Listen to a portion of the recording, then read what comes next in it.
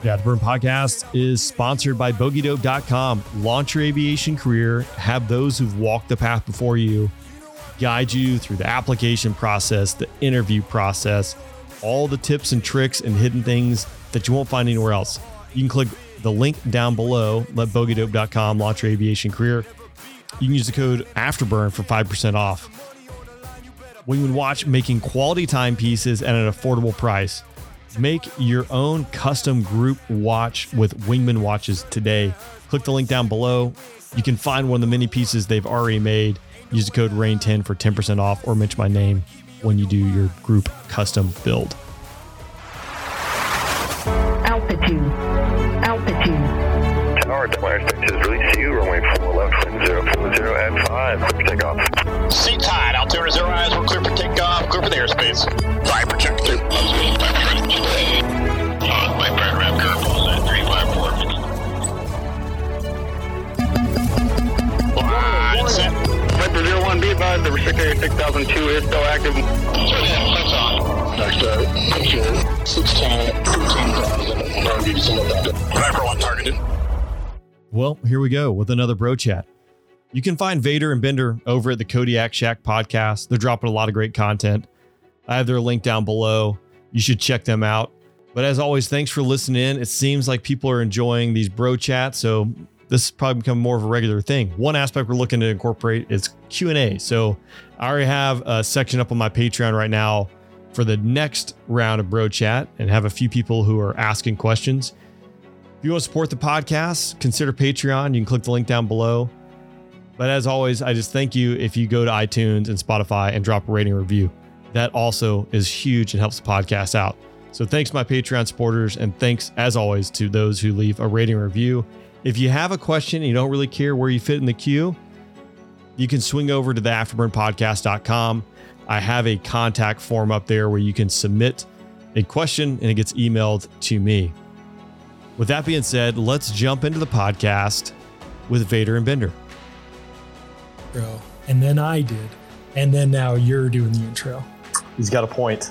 See, it's science. Yeah, it could be. Well, yeah, okay. Well, welcome everybody.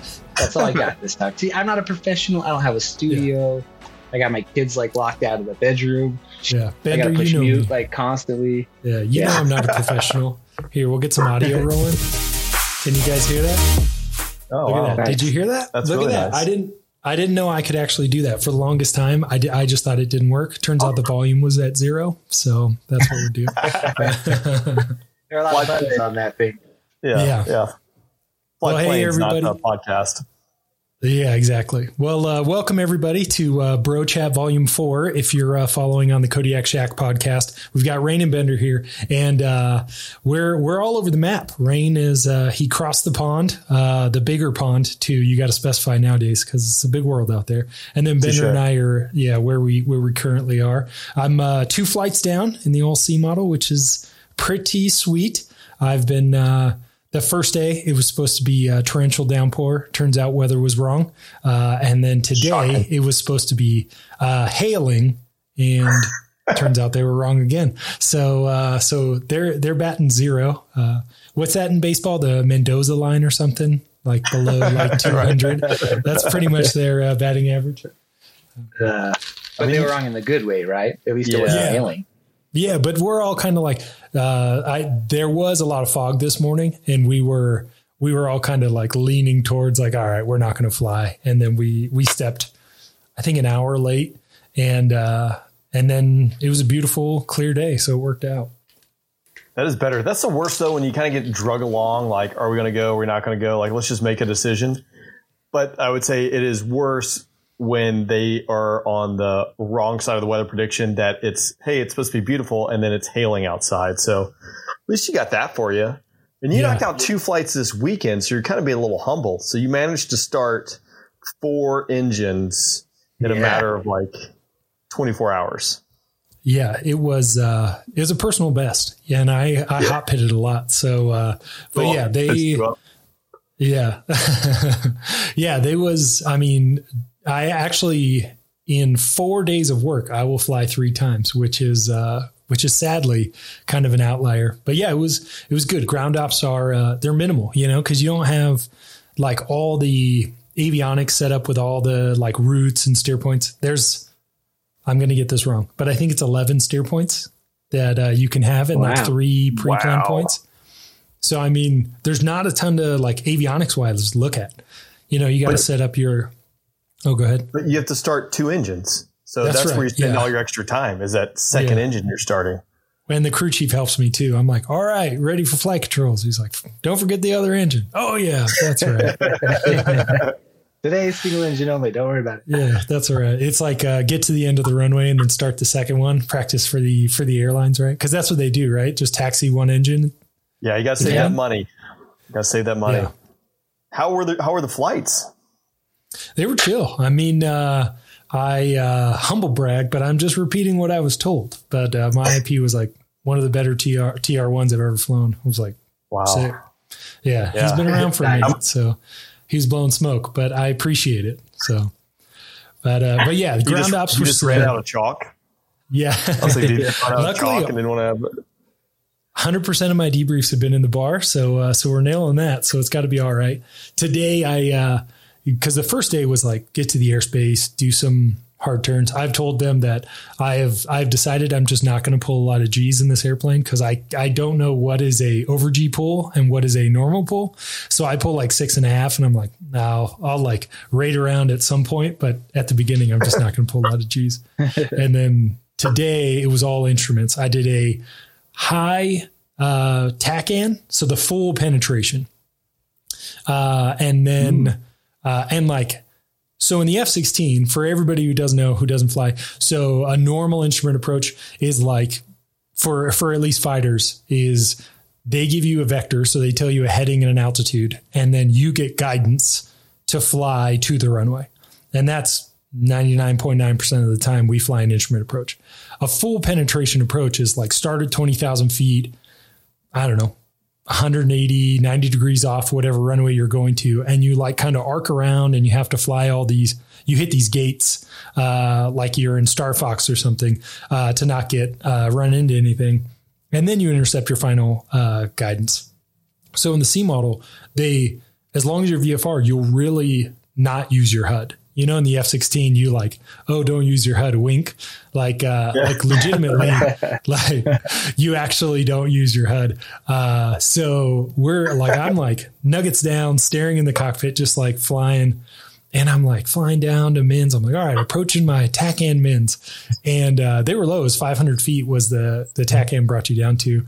And he's like, all right, you break out. And I look out the window and I was like, man, this TACAN brings you in pretty low. Well, sure enough, we get on the ground. He's like, you got pretty low on the TACAN. So I think I was a couple hundred feet low on the mins there, but it was good. It all worked out.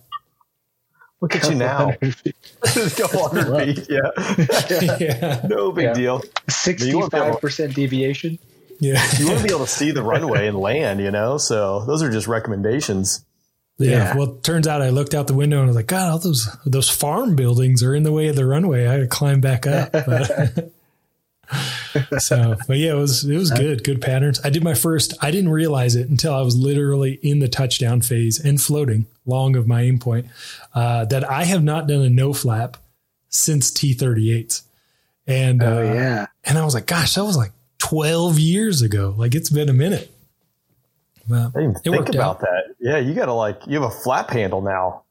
Oh man, they still will blow up on their own if you don't raise the switch. So I'm like, just leave the switch down. But that makes it easy. I raise the switch. Yeah, that makes them auto. Wait, do they auto go back down then when you slow down enough? I think so, but I don't know. Well, that sounds like automatic flaps to me is what that sounds like. Right. I mean, then I would imagine you really get some nice maneuverability out of that when you get slow in the fight.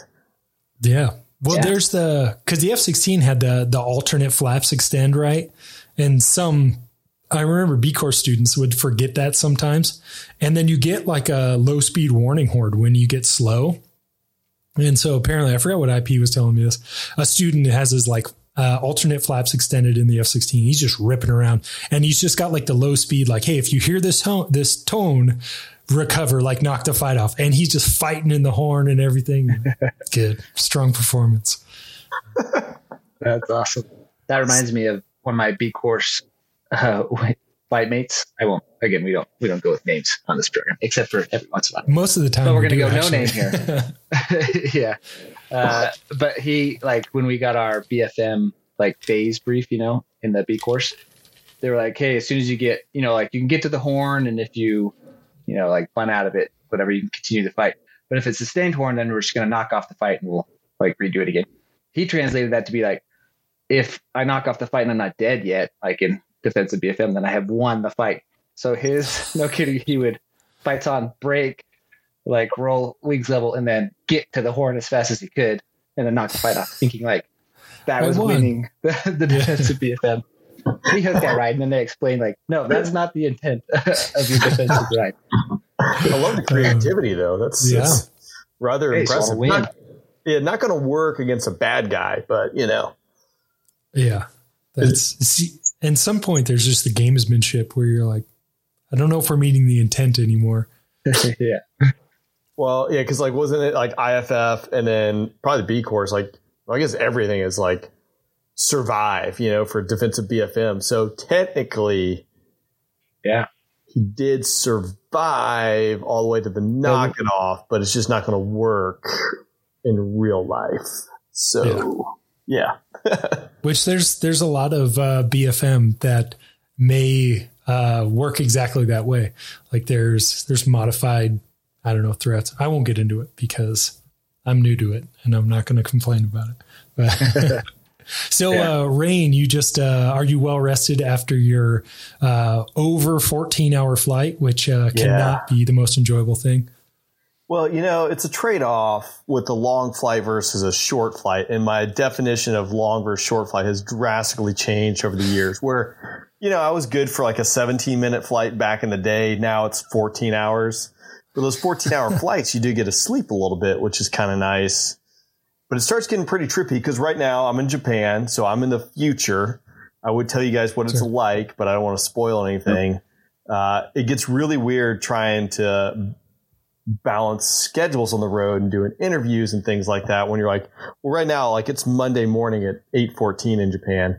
I don't even know what time it is in California, but I know, again, you guys are way back in the past. So it's a different world. Yeah. What stocks should we buy for tomorrow? That's the real question. I think that's insider trading. I'll tell you after we get off this. That way it's not documented. Yeah. What are those winning lotto numbers? Somebody told me 1.9 billion. That's crazy. Yeah. It's a big time to be in the future because we got the elections coming up, the lottery. Right, yeah. I mean, I'm kind of a guy who's in the know. So that's right. Yeah. Just saying. Everybody's listened to this after the fact. They're going to miss out. Yeah. That's the sad part. I mean, you're listening to this 5 days after we recorded it, but you just know I'm in the future. What's so longest sorties before you joined the airlines? I don't think I have one that's that impressive because I didn't do a long, like pond crossing AOS movement. I did Dubai to Spangdahlem, which was probably 8 hours, 8.5 hours. I did an 8-hour combat sortie. That was my longest sortie, but I didn't do any of these like crazy, Massawa to wherever you guys went. You guys, got me smoked on that. I think Bender and I were on the same, at least it was my longest sortie. I don't know if Bender had a longer one, but was it 12 and a half? Something like that? 12 something. Yeah. And that was after delaying on the ground for 2 hours. So it was like in the seat for almost 15 hours. Like I could barely walk when I climbed down that ladder. So on my 14-hour sortie, I did get 2 3-hour rest periods. Yeah. And I could like stand up multiple times. What was your rest schedule on that sortie?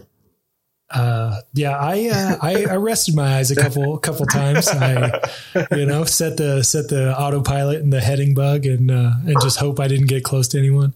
Well, one of our buddies, I don't know if it wasn't on this AOS, like a pond crossing or traveling across, but one of the guys, he got tired of hearing us talking to each other on Ox. So he just like turned his radio all the way down. And so we're like, hey, do you think number 5, like, is he okay? Like, someone need to rejoin on him? And sure enough, he just didn't want to listen to us. He was like, I'm so over just people talking. Yeah, that was a long one. What was it? Our squadron commander at the time, Torch, I think he got the McKay trophy for like a 17-hour sortie. Something crazy, like Hill to Afghanistan or something. Bender, do you remember? I know he got the McKay trophy. I didn't think it was for the duration. Maybe it was, though. I thought they went somewhere from the sandbox to Afghanistan and then back. Maybe so that's it was like what it one was. of the longest strike missions in a fighter or something. But yeah, that sounds right. Yeah, but he did. He won the trophy. Were they out of B2s that day? Yeah, I never understand. Someone's got to win the McKay trophy. I think they mission plan specifically. They're like, hey, all our submissions so far for this trophy are not that great. Somebody go fly 7 hours, drop some JDAM, and come back, and we'll give you the trophy. Like, what? Yeah, I don't know. Well, I talked to a B-52 pilot, and I think I'm probably screwing this up, but we'll call it truth. He said he flew like 32 hours or something crazy in the B-52. So in some of the logbooks that I've seen in my day, there are some hot bomber guys with like 28-hour like single sortie missions. I'm like, what the? Like, how is that? Especially in the B2 when they're doing over 20 hours or whatever they're doing, and they don't have, like a backup pilot. It's just those two. I don't even think they might have a bunk or something back there, but I don't think they do. I think they just have like a lawn chair and just a bucket of Go pills. The thing that would get the good stuff, Go pill last. Yeah, right. Like they just Straight get like 3 Go pills squished together. Yeah. The thing that would piss me off is having to wear like a fighter type helmet in one of those airplanes. Like if I'm gonna sit in like a B-52 or B2 or something, like just let me wear like some Bose noise canceling and chill out. Right. Like don't make me wear like a face mask in a airplane that's made to be pressurized. And you know what I mean? I don't get it. I never took my helmet off flying like a 7-hour combat sort ever. Never. I would never do that. Or think of doing I'm done with this right now. Well, you got access to earplugs. It's like your Bose headset right there. And like, hold my helmet up and talk right now. I'm just not in the mood. Yeah. It's even like my last sorties in the F-16, like as soon as I would land at Shaw, I would just take the thing off, like just taxi back. And then of course the next pilot meeting, you're like, we've noticed people taxiing around without their helmets on. Like, please put them back on. I'm like, I don't know who you're talking about. Yeah, I would wave at people. They'd be like seeing me taxi by and I'm like, hey, what's up? Like, yeah, my helmet's off. I'd like it though. It was nice. It would be nice and cool, like especially night sorties. And you just feel like the nice, like cool cockpit air, and you're like, man, okay, back to work, So I can't get a 15-minute break. Yeah. Especially when you're not even dropping that much. I mean, Rain, did you ever get a chance to clean your rails? Yeah, we did. I mean, it's quite a bit. You guys really paved the way for us and just set the good foundation. Because then you like realize you're spoiled. Like you come back and you're like, I only dropped 2 bombs today. I couldn't go supersonic over Raqqa because we do like Kobani, and then the plan was to come back south, like through the superpower lane, as we started calling it, right down the middle of Syria, and you would go supersonic over Raqqa just to let them know we're coming for you. But if you had bombs on the rails, like you couldn't do that. And usually then it was the penalty. You had to go back to Iraq, hit the tanker and drive all the way home. But if you like clean the rails and you did it at an appropriate time with your fuel state, just go supersonic on the way back home.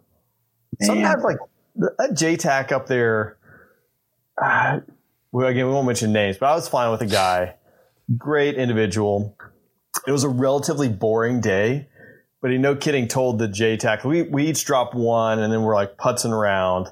And he goes, hey, we really want to go supersonic, but we got to get rid of these bombs. And like within about 5 minutes, he's like, hey, there are 100 fighters that just crossed the river and they're in these 3 buildings. I want 6 bombs. And you're like, yes, this is perfect. I assume there were a lot of fighters in those buildings, but it was just perfect timing to clean the rails so we go back supersonic, Sometimes you just have to ask. Yeah. Yeah. That was our problem, apparently. Yeah. All those stories. All these guys who do these deployments, they don't drop a single bomb. Sometimes you just have to ask. See, I got in trouble for that. So my second deployment, I was a little more. I mean, Bender, you were there, but I was definitely a little jaded, a little over it by the end of the first one, because it was cool. It was exciting to start doing combat sorties, and then night after night after night of doing nothing. I mean, I just sit there and be like, all right, I'm bored. And Bender, good on you. You were like, let's do work, let's like find stuff. And I just like try to get my targeting pod to like point at the moon so I could look at the moon and stuff. And just a complete waste of my time. But the reality was I didn't have the right like mental, like mind state or mental model, however you want to look at it. So the second time I went, I was like, all right, like I'm going to really be hungry. I'm going to ask people, like, hey, you need some help. So there was a period of time where their jets were doing DCA, so defensive counter air, when Russia was in Syria. So we had Syria and Russians flying in Syria, and then ISIS is on the ground, and the US is fighting ISIS, and Russia is fighting ISIS. But we have to do DCA just in case something goes sideways. So you're not dropping bombs. You're just doing air to air. And I'm capping over top while Strike Eagles are down below, dedicated to DCA. So what do I do? Or CAS rather. So close air support. So I roll up their JTAC frequency and they get a 9-line. So I just follow along. So I like type in the coordinates and I'm like taking all the information down. And they're like, all right, readbacks line 4 and 6. So line 4 and 6 would be like the elevation and then the coordinates. And like a long time goes by and they don't say anything. And the JTAC's like, hey, I think they were Dude Flight at the time. They're like, hey, Dude Flight, let me know when you're ready to read back 4 and 6. And they're like, okay, stand by. And then like another minute goes by and I'm like, hey, whatever, like Weasel 1 is ready to read back. And he's like, Weasel, this is not your frequency. So I had to leave, but I tried. I did everything I could. Thanks to the floor.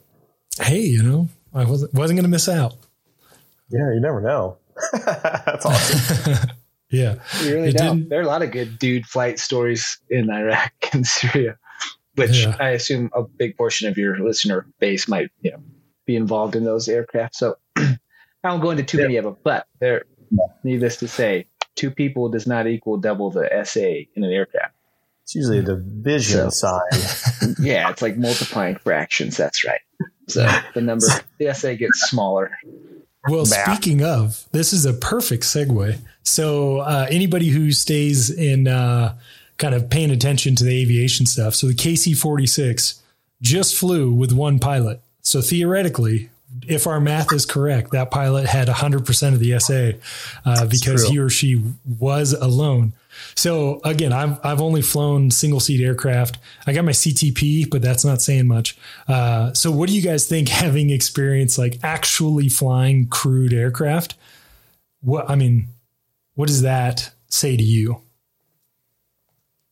Bender, do you want to start? Yeah, I don't know. I mean, I wouldn't be that single pilot for sure. Yes. But maybe, I think you could probably hack it, but who wants that responsibility? Like, I think it's one of those things too. It's obviously it's completely doable, but also I do have a few questions. Like, having flown big old fat planes, I would not be the one who was selected to go fly that single seat for sure. Like, just based on lack of capability. So I'm sure there's someone out there who is well within the realm of their like capableness to go out there and do it. But it's like one of those like launch for survival. Okay, yep, I can go launch for survival and get this plane away from here and it's going to be fine. But if this is something that's going to become normal, and I don't want to be like the guy on the front porch with the rocking chair saying this is impossible, but it seems like we're buying a lot of risk. Like flying these big planes, like a lot can go wrong. Like they're very reliable, but when it does go sideways, it's really nice to have at least 1, if not 2 or 3 other people up there. Because you're not flying this like you are a fighter. Like you're like when you fly an Eagle, a Lightning, a Viper, like you're in it and you're strapped into it. When you're flying these big old planes, vast majority of the time, it's just sitting there on autopilot, which is why they're going down this road and doing all this autonomy. But it just seems like really out here on a limb. Like, what's the point? And I haven't read, and that's the other thing too. Is like I haven't dug down into the whole reasoning of why they're doing it. I have some assumptions, which might not be in line with what a lot of people leadership thinks. But if it's hey, we need the capability to launch this thing in case a base gets attacked. Okay, I buy that. Like, you can train someone, like that's definitely in the realm of possible and makes sense. Like, hey, you want to get this asset away from here. But it becomes like a normal operation thing. I think that's just a recipe for disaster with our current technology and what's currently available. Like the KC-46 is a 767 that was a refueling platform in the civilian world that took 20 years to reach IOC in the Air Force, plus or minus. So that's my rant. Yeah, the other thing, I'm sure the technology is there, whatever. I'm sure, for sure. But the infrastructure or the culture isn't there. That makes sense. Yeah. So like we go fly single seat, but there's 3 guys in the air with me. So there's a 4-ship or a 2-ship, and we know how to talk to each other in certain ways to be helpful to the other aircraft. You know what I mean? And then there's softs that are trained specifically to deal with fighters. There's all that infrastructure behind the scenes that makes it so that a single seat fighter can, minimize the risk of there just being one pilot. In the KC-46, like, he doesn't have a wingman. Yeah. I don't know what the cockpit looks like, but my guess is that not every switch that he might need to hit is sitting in front of him. It's probably, and I guarantee you they don't have like HOTAS, at least not like a, developed HOTAS like we would be used to. And I can't even approach understanding like what is the benefit? Like, what are we trying to, is it take a lot of time to get 2 people to run out to a KC-46 to launch to survival, like versus 1? It's not hard. I got to be careful what I say here, but you can get, I don't know. Anyway, to get 2 pilots into that airplane pretty quick seems like that's not the obstacle to their efficiency, right. Because again, like the cost of like a pilot is cheap, especially compared, not like life wise, right? But like we should have enough pilots to go out there and do this. So the question begs like, why can't we've done it for 70 years with alert crews and things like that to get these people to planes. So like, do we really need to be able to do it? But the ergonomics of it, I think that's a great point. The Airbus, the 350 freighter, Airbus is, touting that as the first single pilot airliner, that's going to come out. I think it's 2026 is what they're saying. But I would imagine that it will have the ergonomics to support one pilot in the seat that can get to everything they need to get to. And like, while you can reach the gear handle in a 777, like one seat has to lean further than the other. And again, it's not like a deal breaker, but I would agree that the cockpit is probably not structured to have that. So what is the point? Like, you're buying all this risk for what? And I'm not educated enough on it. So if someone out there is, please chime in and tell me. Yeah. One thing I will say before giving my perspective and what I've seen is we have had a lot of feedback from people. When I say stuff that's like not exactly correct, people always kind of reach out and say like, hey, this is reality, which I'll correct something here in the future. But yeah, I've been reading a little bit, very, very briefly on it, but it sounds like they view it as needing to allocate one pilot into crew rest to fly lines is going to enable them to fly more aircraft. I think we almost always have more pilots available than aircraft available. So I don't get it, especially when there's load masters, boom operators. Like, it's not where it's like a B1 becomes a single seat and it's just a pilot, or a B2 is now a single. Like, I get that. And I think you're exactly right. The layout of the cockpit is not built to be single seat. One of the things I was reading the comments, which sometimes there's gold in there. And in this case, there definitely was. It was on LinkedIn about this article. And one person, which I didn't even think about this, but he had a good perspective. He was like, how does the FAA feel? Because apparently McConnell flew a plane like already, like I actually did this. And he's like, the FAA certified that pilot and plane to fly not in accordance with its FAA requirements, because again, if I'm like in a jet and I don't have all my required stuff to fly, I can't, you can't take a fighter into reduced vertical separation minimums, RVSM. You just can't do that because you don't meet the requirements. So now we're talking, did they just kind of get, step on themselves because they got ahead of themselves and did something that they probably shouldn't have? But I didn't even think about the FAA because I normally don't think about the FAA. But yeah, that's a really good point, because we talk about like ADS-B. I think that was a big concern for the Air Force for a while. I don't even know what the final justification was, but like the fact that everyone has to have ADS-B, bring the Air Force up to that level, in the fighter aircraft in particular, is there's some security things and a lot of challenges just to make that happen. And then we talk about GPS and operating the National Airspace System. Yeah, I don't know. It's interesting. I say it's interesting, the fact that like I don't get the point. Someone will chime in with, I think you're just buying unnecessary risk.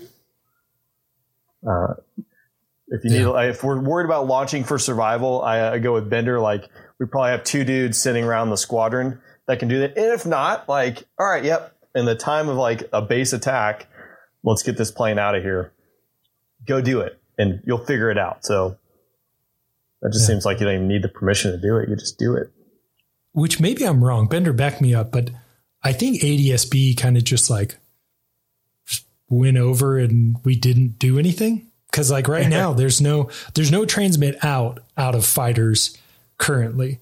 So you can fly with like a little Stratus puck, which looks like just a rectangular GPS puck that is a ADS-B receiver. So you can see other people, but fighters still don't transmit. So I know there's like a plan for it, but I don't know what the reality is. I think RAPCON, at least at Shaw, like they were putting like not artificial, but like they would artificially pump your feed, so to speak, out for the flight lead based on the squawk, but no one else is squawking in the 4 ship. So there's 3 other little metal objects flying at 400 knots that no one else sees.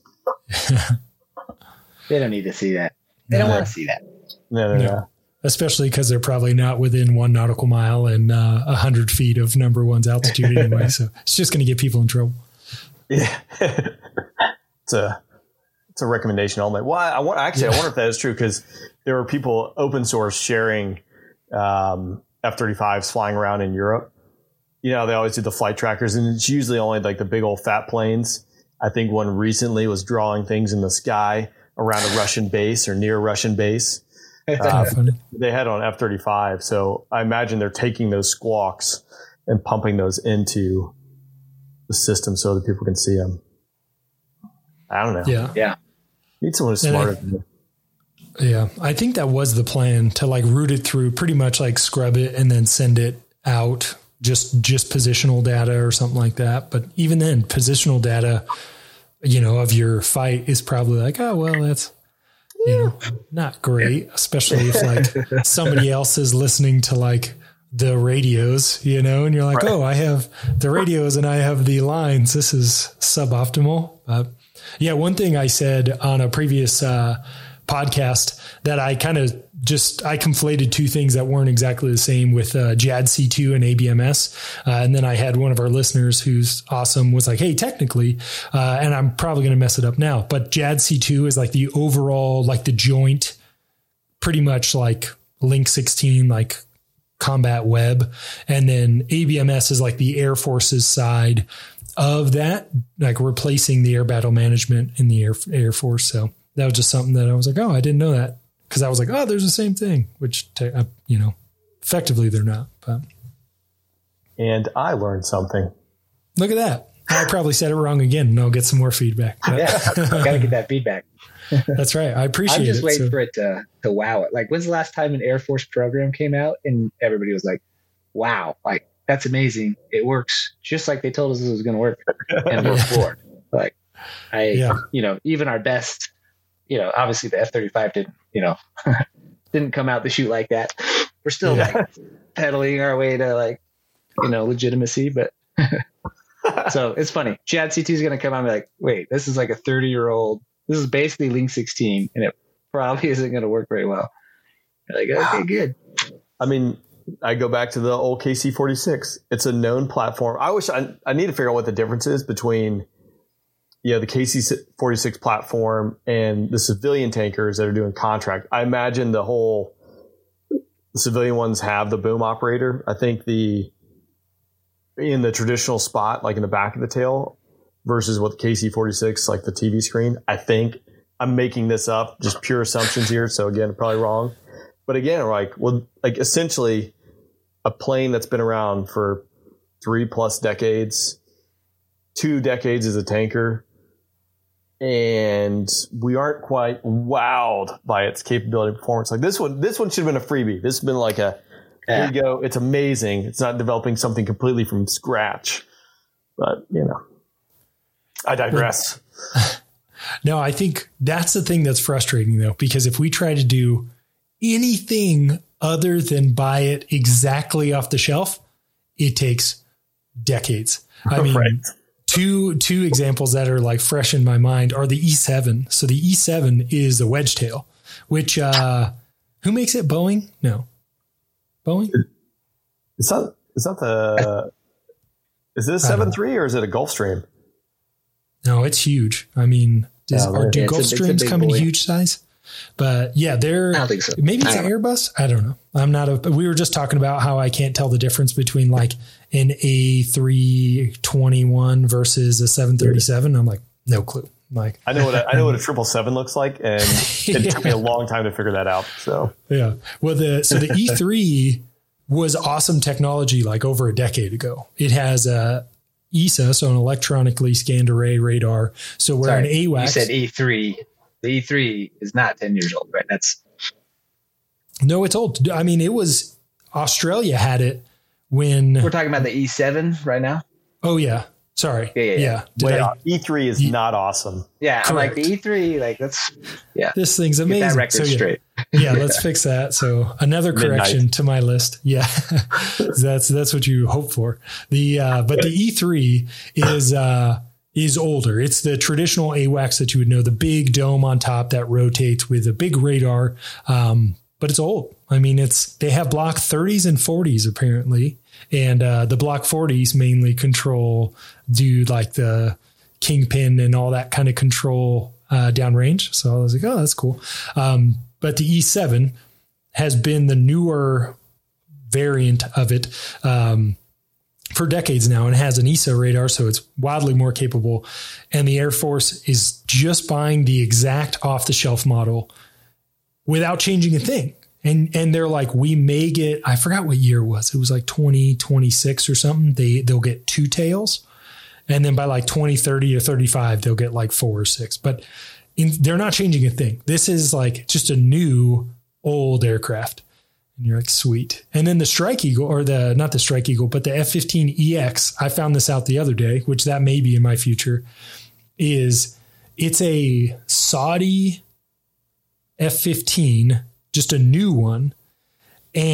But again, exactly the same. Everything they bought. So it is not like, hey, we made it so it can like maneuver more because the Saudis want like a little more conservative flight control system. Nope.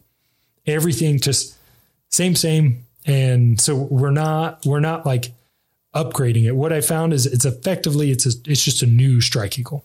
Like that's what it is. And I was like, well, shoot. Really?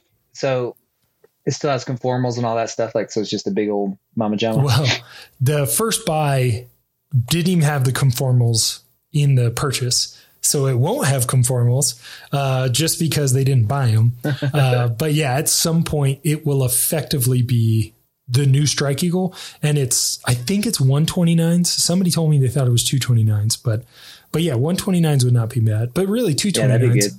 I mean, they're still like, I would prefer the 129, but I was hoping it would take like what the Strike Eagle, computing power used to be, and like, if nothing else, just have better computing power. But it doesn't sound like that's the case. But again, this could be more incorrect information from your friend Vader. So who knows? Yeah. You have to go to the meme pages, because the meme pages will tell the truth. That is where the truth is. Which I just found the what's the Intel one called? That one's hilarious. I don't know. Intel chick. Oh, the Intel chick? Oh, yes. I'll have to find it. Searing memes. There's some good stuff in there. Yeah, they're on point. And you're just like, yes. The meme pages have a lot of truth there, There's some that, can fray and get on the fringe there, but if you want to get a pulse of what's going on in the world, the meme pages. Oh man, they have been roasting senior leadership for a good 2 years now. And it's, aggressively so, to the point where I'm like, oof, like that may be a little too far even for me. Well, there's some like the ones for AETC that are just like, the gloves got ripped off and thrown away in the shredder years ago. The KC-46 is getting a little bit of heat, that's for sure, with the whole single pilot. That's how I get most of my knowledge, and everything I've talked about to this point is via the memes. But it's spicy. Yeah, I remember. Yeah, we should learn how to cut stuff into the podcast, like clips of things. Because if we could bring that one video clip where it's like I don't know what, like they're probably Iranian, some Arab speaking like talk show where they talk about the block plan at Red Flag. Having the few guys up in the 40s. I haven't seen that. I need to see that. You haven't seen that one? Oh, no. Man. That was. No. Where it's like completely just over the top. Yes. Yeah, let's cut to that. Yeah. So if we do figure this out, we can put it in right now. Yeah, perfect. Yeah, we can do that. I'll tell you what, Rain, your editing chops are solid. The video you sent about me telling that one story, and it had like night videos of Vipers. I was like, man, that's way more impressive than just me telling a story. So I appreciate that. Yeah, well, happy to serve. I need to get because this is on your platform. If I get the raw ones, we can do take some of these little snippets and throw in there. And I think, Bender, that is a great idea, because I completely forgot. Like that one really went around from. There was a one also too. Whatever World War II movie that has like Hitler who's just like losing his mind in the briefing room. Like there's good tanking plans on that. There's all sorts of like just great. This is memes. I don't know if you call those memes. I'm getting old. Yeah, I don't know what you call those. They're good though. Yeah. Yeah. Well, and Bender, I remember that one where the guy has that really like raspy laugh and he's like almost missing teeth. I thought it was like a Spanish talk show or something, but was that the one you're talking about? Just laugh. That's the one. Yeah, where he's like, just. We put the Raptors at 20 and they're like living their best life. Yeah. The Weasels are in the 4 block. Yeah, falling out of the sky. Yeah. Yeah. Oh man. Gosh. Yeah. Which I feel like, well, actually the other day I was talking about doing TI above 30,000 feet in an F-16. And I was like, that's about as big of a waste of time as you can experience. Cause you can't turn. I don't know. You can't do anything. It's like having to go to the tanker in Iraq when you're like at 29,000 feet and you're like, well, I'm in just min AB, out of min AB, so I don't smash the boom, and just back and forth. Like, am I really like getting gas, or am I just burning more gas? I did have a really good experience tanking. Have you guys ever rejoined on a tanker that's refueling Hornets? Oh no. Yeah, that one. Because it was with the basket. No, I don't think I actually have. Yeah, it had the basket, and I didn't realize there were Hornets on it. Like, it was nighttime. I was visual. I kept my radar locked, but I was just rejoining, and I was screaming in there. Turns out the Hornet flies slow, so I overshot like a big dog. But that was That's I didn't realize that they would. Why can't they get gas at 310? That seems. It's not like it's the A10, Yeah, I don't know. It was like I think they're like a 280 or something there, which, I mean, it's not crazy, but I wasn't anticipating that end game to have an extra 30 knots to get rid of. At night, I usually back it off a little bit, bring the fangs up out of the floor, a little conservative, but I was not that night. Yeah. Did you, we used to fly to the tanker in Iraq with, I think Jicto started the game. Jicto Good. Oh, dropped a name there. Great dude.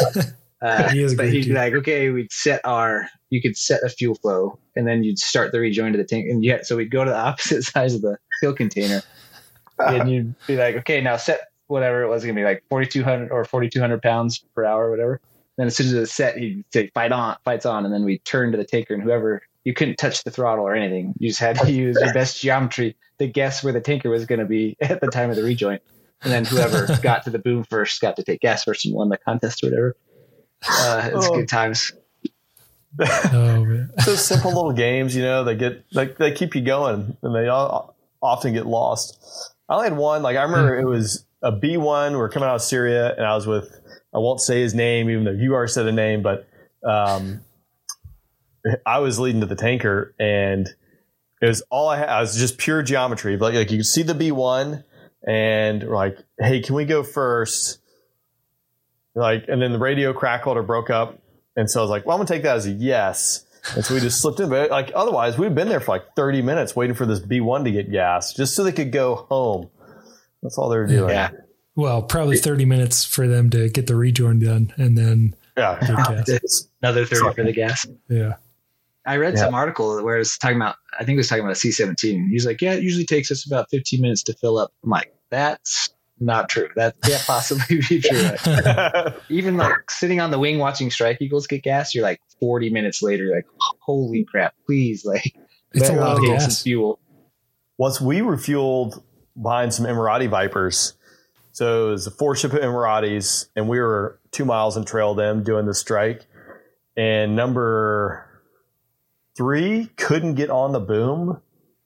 And we were just looking like, all right, we're going to roll. Like, we rolled like Baghdad bingo, just trying to like hang out as long as we could. Those things take so much gas with that big old motor. And it's still, it just takes forever. It's like, dude, just give number 4 2,000 pounds, and then we'll get our gas, and then you guys can deal with this again. Like, we must move along here. Yeah. Well, I heard I was showing up. There were 2 Strike Eagles who there was like a thunderstorm over their base. So they were just sauntering, which we showed up to the ATG just to saunter too, because we weren't going to do anything. And I was like, do you guys just want to saunter here and I can just go home? But, so whatever. So they're like sauntering like 30 miles in trail of me. And they're like working, trying to get enough gas just to pretty much not weather divert. So they're like, hey, we think the weather would be good enough to go home in about an hour. And they're like, all right, let us know how much you need to like hang out for another hour. And they're like, hey, 40K should hold us over for another hour. And I was like, 40K is like my entire formation's offload for the night. And, we're getting like after 3 refuelings. Yeah, exactly. So it's like, we're taking like maybe 8K, each time we go. And so it's like, this is crazy. But they're like re-rolling tankers and stuff to like redo the gas plan, cause an extra 40K kind of throws that off. I remember one night, cause like your tanker doesn't always stay, and especially at the beginning when Bender and I were there, tankers would like bounce. So they'd like give you gas. They'd fly across the country, give someone else gas, and they'd come back. And so Bender knows who this is, but I won't say who it was. We like hop off the tanker and he's like set like 385 or something, like airspeed.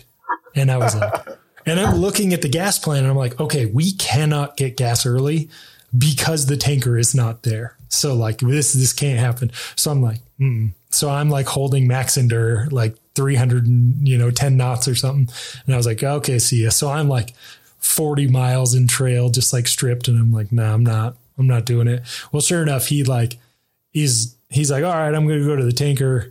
And he's like, where's the tanker? And I was like, I think it went to this like other tanker track. And he's like, what? And I was like, yeah, on like the like tanker flow, it says they're on their way back from like this tanker track that's like 200 miles away. And he's like, well, I'm going to go now. So he like meets him like 150 miles across Iraq to get gas early. And I was like, well, that's, so it's, I mean, it gets sporty sometimes. Did you ever do Yeah, one it of was the the Wild West. I mean, we didn't even have like tanker frequencies, so like we're trying to like it was just like find somebody somewhere, please give us some fuel. Well, You guys really ripped the Band-Aid off. Did you ever do a tanker turn on? Like where they do the turn? I only did this once. One time, yeah. It was terrible. Like they needed to practice the turn. It's like, sure. And then when they turned 7 miles in front of us, when they rolled out, we're like, this is going to be painful as we run you guys down for the next like 20 minutes, just burning gas. Like, could you do some S turns or like some 90 left, 90 right, just to give us some distance? yeah, Tankers, they're great. They're absolutely great. But man, sometimes really cause a lot of stress. There's variability in like how quickly they start to turn. Cause I would use like roughly 13-ish miles. Like they would roll out right in front of you. And, so you'd be like, hey, start your turn now. And then you'd watch them and like on your radar, it's like just tracking forward and you're like, oh no, like this is not good. And because it's like when you say turn now, it's like start, like crack the wings.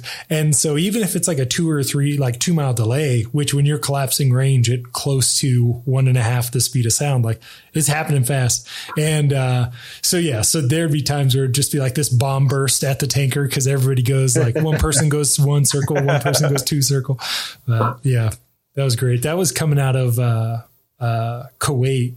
I had one dude turn him and it was like 19 miles. And he was like, yeah, start your turn. And they did exactly what he asked them to.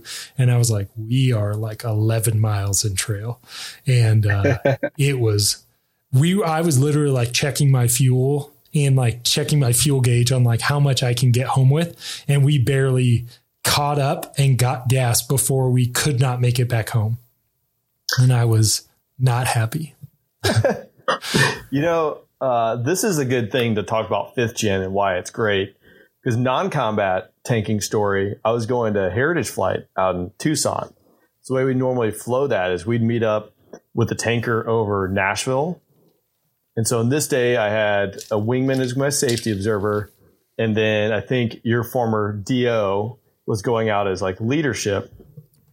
It was the most beautiful day you've ever seen in your entire life. There's not a cloud in the sky. And the tanker is holding over the Nashville VOR. I go to rejoin. Number 2 goes blind, over the VOR. I have no idea where he is. I can't find him. Number 3 can't find him. The Raptors are coming in from Langley up high and they're going to descend down and rejoin with us on the tanker. But it took the Raptors to find my wingman and then to like get him a PAR back to the formation of like where we were and just like, 5 jets screaming over Nashville, taking up like 5,000 feet of altitude. I don't know if I think that's still Atlanta Center, so they're still just like relatively busy with a lot of planes on the Eastern Seaboard, but made it happen.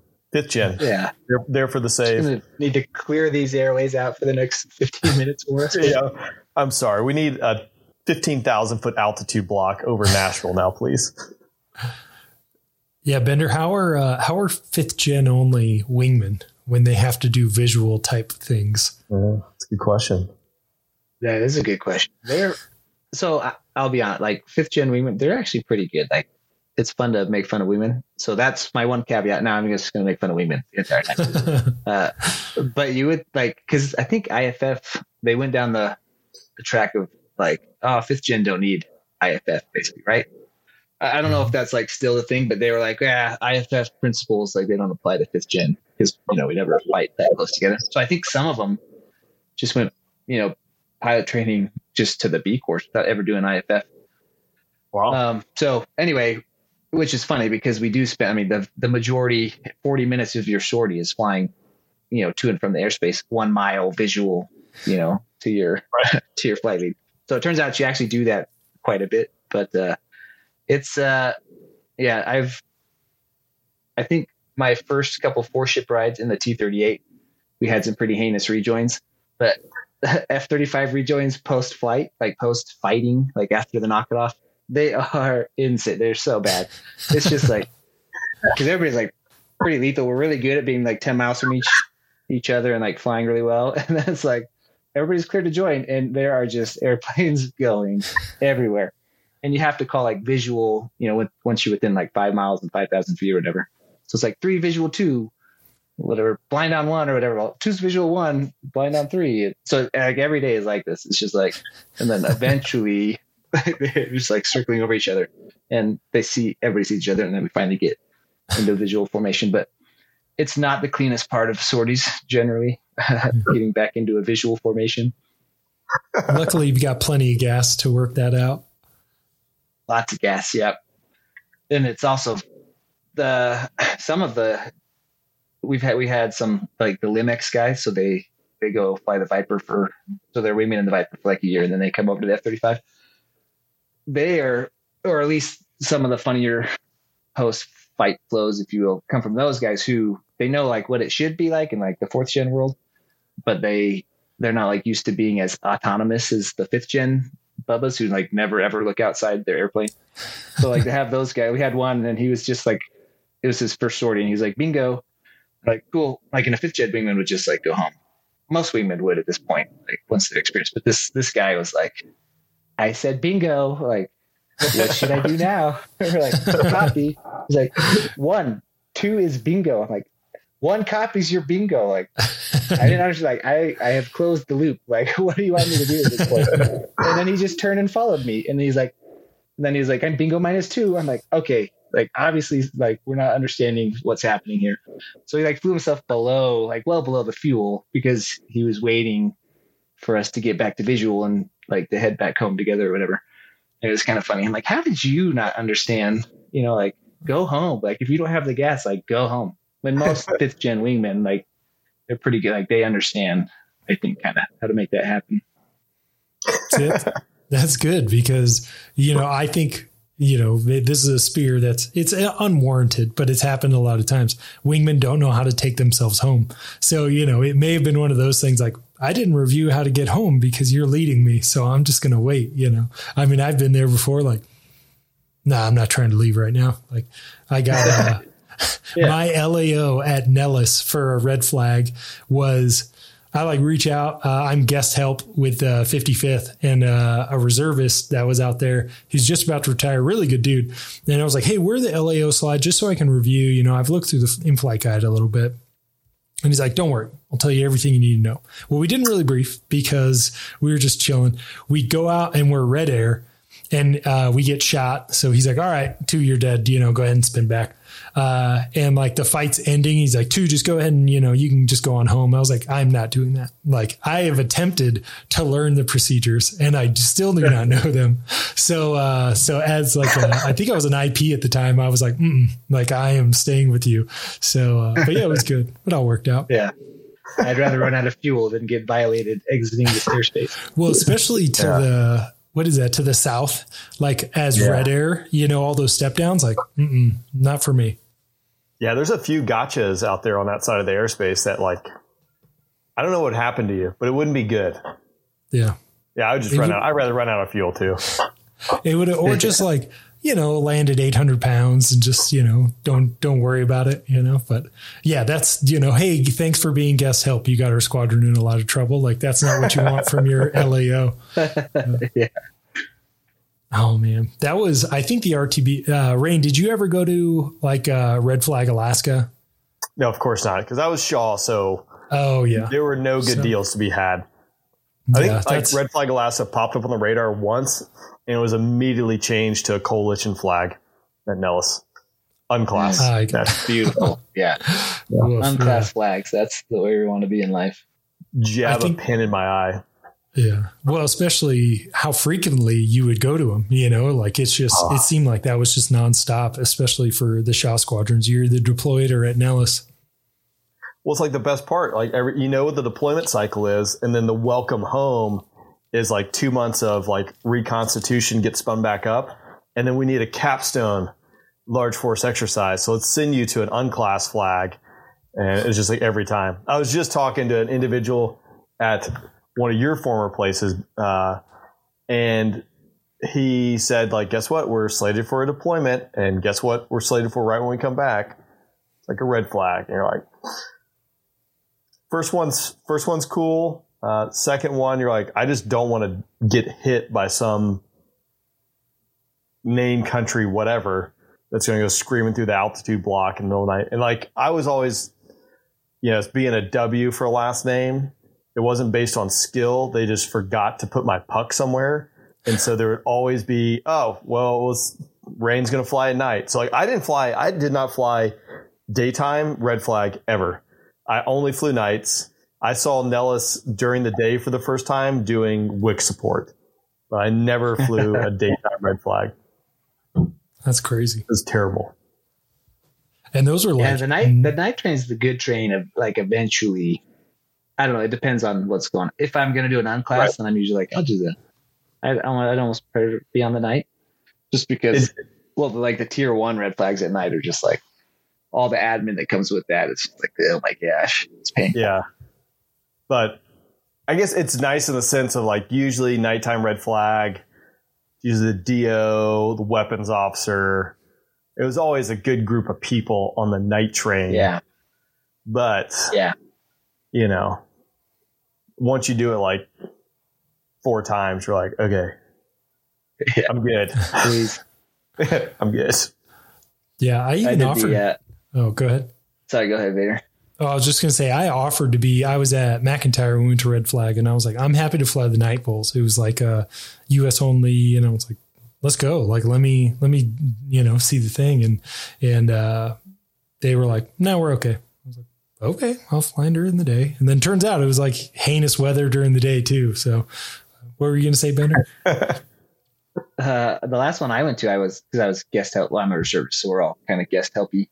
So they just like put you kind of where they either treat you one of 2 ways. Either you're like the trash that they just fill in where they like forget to, like do the stuff that they were supposed to do. So you're the backfill. Or this squadron was awesome. They were like, oh, like, thanks for coming out. We're going to treat you like you get first choice of everything. So it was me and a guy who's awesome. He's a Navy Top Gun guy that joined our reserve unit, but they're like, what do you want to do? So we like picked our vols. We like picked when we wanted to be flight leads or whatever. And then the best part was they, because we were late additions to the red flag, they did not, I don't know how this works, but to be able to get read into the ACC world of a tier 1, they have to like pay for the billets. You guys familiar with that?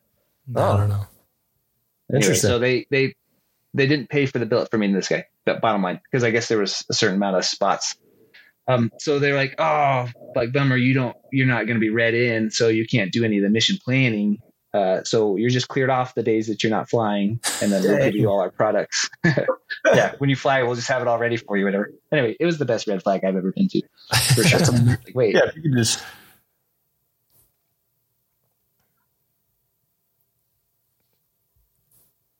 Yeah. Sign me up. Bender, because you've been to both. I don't have as much experience at Nellis as you do, but in my experience, I feel like Nellis seems more congested. Like it seems like everybody's way closer together. Maybe it's Red Flag Alaska. I just didn't have as much SA, so I didn't realize how many people were there. Do you think Nellis just has more jets or less space? Oh, that's not good. He just hit end. Alaska, gotta go. They've had like 1 or 2. It's been a while, like mid-airs, right? And there's one. I mean, it's out on YouTube. Like 2 Eagle. I know it was an Eagle. I'm pretty sure it was an Eagle coming back that had that mid-air. I wonder. I don't even want to say it, but there has to have been a mid-air at Nellis. I would think there's some. I mean, there were close passes when the ones we went to. They were pretty. It's amazing. It doesn't happen more often. I guess we talked about like the last one with like the mini blocks where you got like 4 jets separated by 500 feet at night. That's just skosh. Bender's back, so that's good. Good answer. I'm back. I lost the video froze for like the last 5 minutes. It's really awkward talking to 2 frozen individuals. Like, I don't know. Is this a funny story? I can't tell. But yeah, I was asking if you thought that the Nellis airspace seemed more congested than the J Park up in Alaska. Definitely. Do you think so or no? Yeah. The J Park airspace is pretty full up. The limitations of J Park range is I think the ranges are more limited. So like the stuff on the ground is more geographically limited, whereas at Nellis they have them like kind of everywhere. But the airspace is more limiting at Nellis, so that part's like less fun. Yeah. The cool part about like, especially doing seed in Alaska, is that, you know, in the desert under the knitter, I mean, you look out the window and you're like a slab of concrete in the middle of the desert, and you're like, oh, I found the surface to air, you know, like missile site. Right. Where in Alaska, you like look out the window and it's just like rolling hills in like the Yukon tundra, and you're like, this is awesome. And it's just like trees, and you're like, oh, it's going to be difficult to find them. Like, it's not going to be just a simple task. That was one of my favorite parts. Like, actually trying to find them on the ground was like, it was exciting. Yeah. I would get pumped to go to a Red Flag Alaska. Like, that's exciting. Same. Yeah. That sounds nice. Because I was just thinking like red flag, like what you said, especially at night, because the emitters have a light on it. I'm trying to remember, like it's a specific light. So talk about gamesmanship of just like defensive BFM, just get to the horn as fast as possible. Like I'm just gonna look outside with my laser beam, just slew the targeting pod to it, and like, oh, look what I found. Yeah, that's they never had night vols at in a Red Flag Alaska, because it turns out it's in the summer and the sun doesn't set. Yeah, so we really carry vols all the time. But yeah, that's which is it's crazy. It's cool that you get to do these red flags. How, like you said, like it's amazing that there aren't more mid-airs. There aren't more crazy things with people with real bombs, people with simulated bombs, real people on the range, like manning equipment. And you're like, this is, you know, you kind of have a good, healthy respect for like everybody needs to do their job, or this could go sideways. That is a good point, because it is impressive when you really think about the amount of iron that's getting put up into the air, going same way, same day, doing a mission, doing multiple mission sets inside of there in a relatively confined piece of sky. You know, when you're talking about that much flying around, it is pretty impressive. Yeah. So look, that was a positive spin there. Positive. So that was good. Yeah. I feel like we should probably tap that up with some, you know, obviously salty to say, but bring it back to reality. Yeah. That's funny. So the worst, have you guys done green flags? I assume you guys have done green flags. Yeah. Right? I heard it was terrible. Yeah, they're not great for the air guys, for sure. But the Army dudes, like that's their, I mean, from what I understand, at least the one we went to, like 3 dudes died like on the ground. So it's like a full up, like, I mean, it's like a life threatening event for a lot of them. And also there's like 10,000 of them. So, but like when we were there, I think some truck Humvee rolled or something and killed, you know, and 3 of them died. So it's kind of sad, but it is cool. But you know, there's like 2 of you, and then there's 10,000 Army dudes like maneuvering around on the ground. You're like, it's pretty full up. Like that's a lot of coordination and effort that those guys are doing.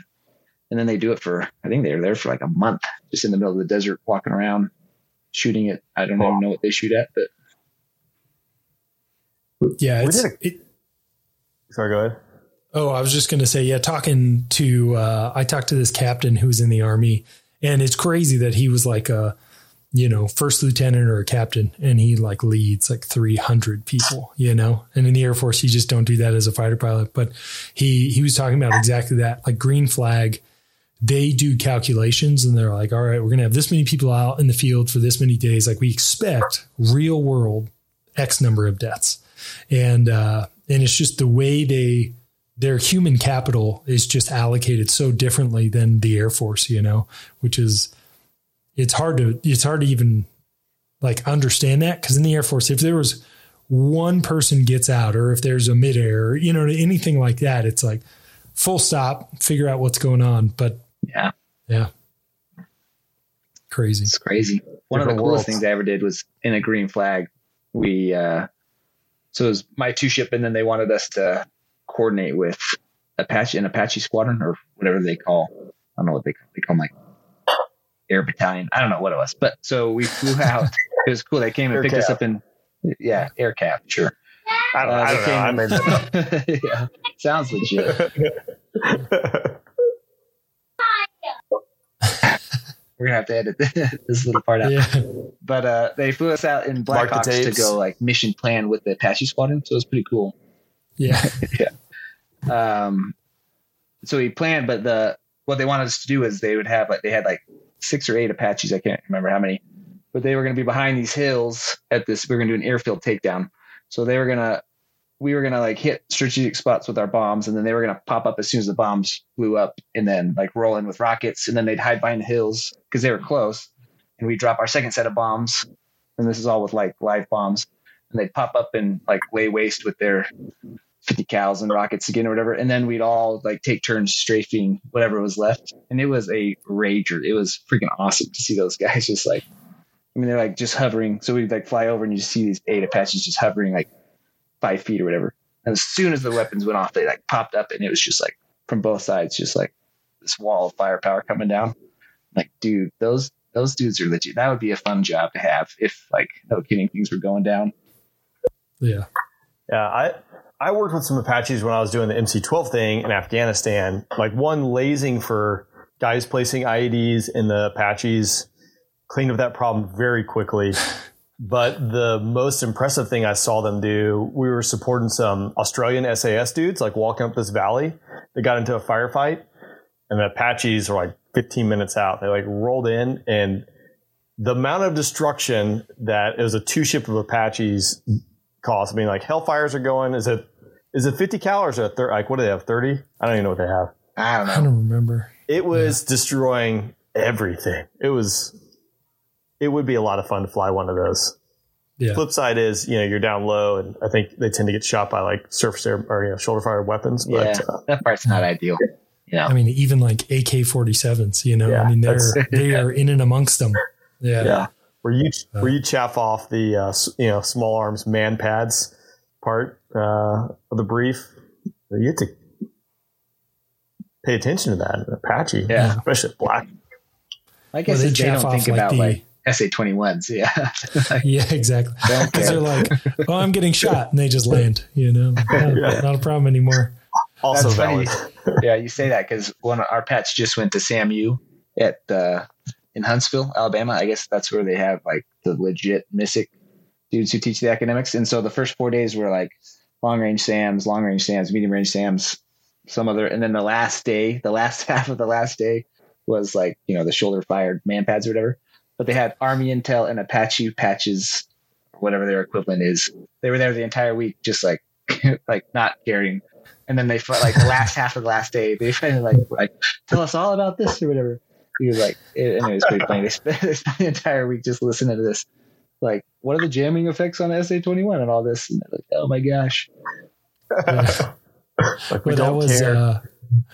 went to Warfighter in Savannah, where like Raytheon brings all their engineers and, tells you about like the AIM-120 and the AIM-9 and stuff. And it's like, I think it's Friday. Yeah. Friday afternoon class is the AIM-9 mic. And I was like, yeah, I'm not going to go to that. Like that's about as bad as AIM-9 gets. Yeah, I'm not worried about it. So if I'm shooting an AIM-9 mic, I don't know. I've expended all options at this point, and see what happens. Yeah, just give me another ACMI pod, so at least I track. I'd rather have that. Although I'll say, west up we went for the missile shoot. I got to shoot a AIM-120 Delta, which was cool. I mean, it was cool for like 3 seconds. You're like, well, I don't see it anymore. But it was cool to be able to do that. We had a lot of 9 mics, and I think we went home with like 7 guys not getting to shoot because they kept spearing the drone with the 9 mic. I mean, it was just out there slaying all day long. And they're like, if you guys, this is the last drone. Like if this one gets hit, like if it doesn't flare it off or whatever, like that's it. That's all you got. We have no more drones. So like 7 dudes that can shoot missiles because of that. See, my squadron must have gone after when you went, because their new tactic by the time I went was they turn the drone and they're like, whether you are inside of the range of your missile, shoot the missile. Like, so you like the drone's driving at you and you're like, oh yeah, just a little bit more. And he's going to be right there. And then they turn the drone and they're like, just shoot the missile. Like, if you don't shoot, we have to have EOD blow these things up. So I was like, I don't care. Like, send it. So yeah, like outside the 9 mics, like effective range. And I was like, whatever, doesn't matter. But yeah, I shot a 9 mic. That's cool. I've only shot did you guys harm. get I've a never got a shot of air to air. Harm is cool. Did you shoot a Maverick? I don't think I have shot a Maverick. I've captive carried. That's it. Maverick was because we captive carried in Misawa, and then when I got to McIntyre, I got to shoot a 9 mic and then shot a Maverick, and that was pretty cool. It comes off the rail slow. You know how the harm was like out of there? Yeah. It was like pickle. Oh no. And then by the time you turn to the missile, it's like off your wing. It looks like the space shuttle is taking off. And like I check left because it flies like 0.4. So I like pull the power and I'm like abeam the Maverick until it like dips over down to the target. And I was like, sweet. That was cool. That's kind of funny. Yeah. Did you do the harm shoot in Guam, Vader, when the one that Dex planned? I think he did it. But the plan was, and you can fill me in if I'm wrong, but it was like 7 out on the leading edge we're going to shoot, and then 7 like in 10 miles trail we're going to shoot after they shot on this one emitter. Yeah. And the idea was that we shoot in the harm flight profile is supposed to go, it's supposed to go up until it reaches its range or whatever. And nobody, for whatever reason, like thought about the ranges that we were going to shoot at. So the first guys like shoot, I'm in the first wave and I like shoot the thing. I'm like, this is going to be sick. It's just going to be like off the rail and like up, but it goes like straight down because we're so close to it. I'm like, oh crap. Because there's 7 jets right behind me who are about to rip off their harm. And the plan was for us to like shoot and then like just go out low and turn around so it's going to be like 7 crossing 7 as there are harms like flying past the first 7. I'm like, this is terrible. So I think all of us basically went to the surface like, please don't get hit. Please don't get hit. Yeah. I think we like aborted our pass. Yeah. I think because I was in the second group, I was like on Dexter's wing and cause it was like, we see everybody out low and we're like, oh geez. And then like, the emitter's off air and we're like, oh, what are we going to do? And it's like, shoot him anyway. And then same thing, like right under the nose. And you're like, oh, that is gone, but hopefully no one's there. Yeah. Yeah, but that was sweet. That was a good time. Yeah, I wish. The one thing that I just wish I could shoot harms in combat. That'd be so sick. F-35s don't carry them, but maybe one day they strapped them on MiG-29, so maybe we'll figure out a way to strap them on some F-35s. There you go. I had the ultimate like story, just like top rope. When I was at McIntyre, because those dudes are mustard. I mean, they've been around. I was talking to one of the dudes and we were just kind of, sharing stories like this. And somebody asked if I'd shot a harm. I was like, yeah, I shot a harm. It was at Guam. And I was like, I want the same thing. I want to shoot one like real far. Like I want to see it go. And one of the guys was like, oh, I got to do one of those. I was like, oh man, like that's got to be like a lot of coordination to get a harm shot that goes like way up in the bososphere. And I was like, where'd you do it? And he was like, Kosovo. And I was like, good. Coordination complete. Yeah, exactly. Yeah. I was like, shoot, exactly. So I was like, well, that's good. I'm glad some people have those stories. Yeah, funny. Bender Miller, didn't he, or was it Freak Casey? So one of those two has like the most harms shot in combat, I think, because of Kosovo. Wow. Beat a Kosovo wingman when they're just like, sniper this, sniper that. And like every story, they're just shooting 2 harm, going back and landing and going back out the next day. Yeah, the trade-off with that is someone shooting back at you, most likely. Yeah. With the telephone pole. Yeah. That was Bender Miller. That was his. Like he like literally glib-2'd off like a Sam. SA3, right?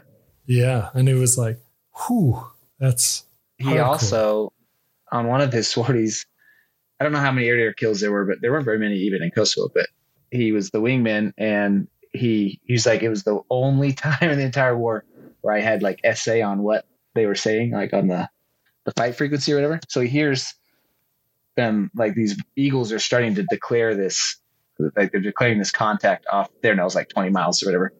And he's like listening and they're not responding. And so they're like, declare whatever, they're not responding. And as soon as they like get within like 10 miles of this thing, it's at night. So he like sees the shadow, and they like cross over the shadow, and they're like, hostile MiG-29, like as they pass over, and then the Eagles shoot it down like like 20 miles behind him.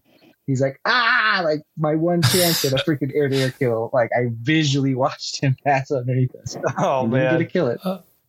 Oh man, that's some wild stuff. Like talking about going to Iraq and Syria and all that, and it's like different wars. For sure. Yeah, there's a whole different problem set.